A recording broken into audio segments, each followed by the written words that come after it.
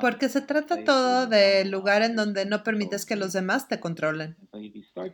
Entonces te empiezas a dar cuenta de que tanto de tu vida has considerado que necesitas tener gente en tu vida, necesitas estar cerca de la gente, necesitas tener una relación, necesitas tener una hermana, un hijo, lo que sea. Todas estas cosas se tratan de cómo lo que se supone que tienes que tener como relación y los puntos de vista acerca de lo que te puede confinar y definir y controlar. Y el regalo que necesitas, y no lo es. Te necesitas a ti, no el regalo de otras personas que te pueden controlar. Entonces, ¿qué has definido como tú? Que realmente no eres tú. Y que por esa definición permites a los demás que te confinen, te controlen y te impidan ser con total facilidad. Todo lo que sabes por un Dios y yo no destruyes si es creas. Acertado, equivocado, buen y malo, podipoc, todos los 9 cortos chicos y más allá. Ok. Espero que Anne la haya captado porque nunca me voy a acordar de eso. O Mónica, la que esté aquí. Creo que está Mónica.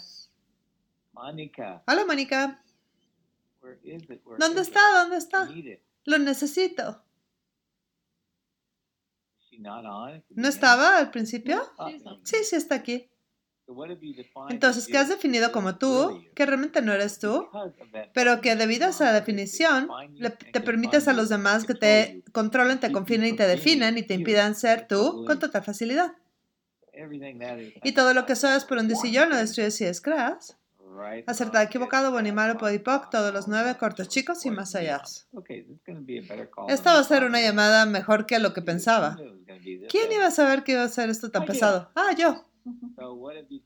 Que has definido como tú, que realmente no es tú, pero que por esa definición le permites a los demás definirte, confinarte y controlarte y te impedirte ser tú con total facilidad. Y todo lo que sabes por un decillón lo destruyes si descreas, por favor, todo. Acertado, equivocado, buen y malo, podipoc, todos los 9 cortos chicos y más allá.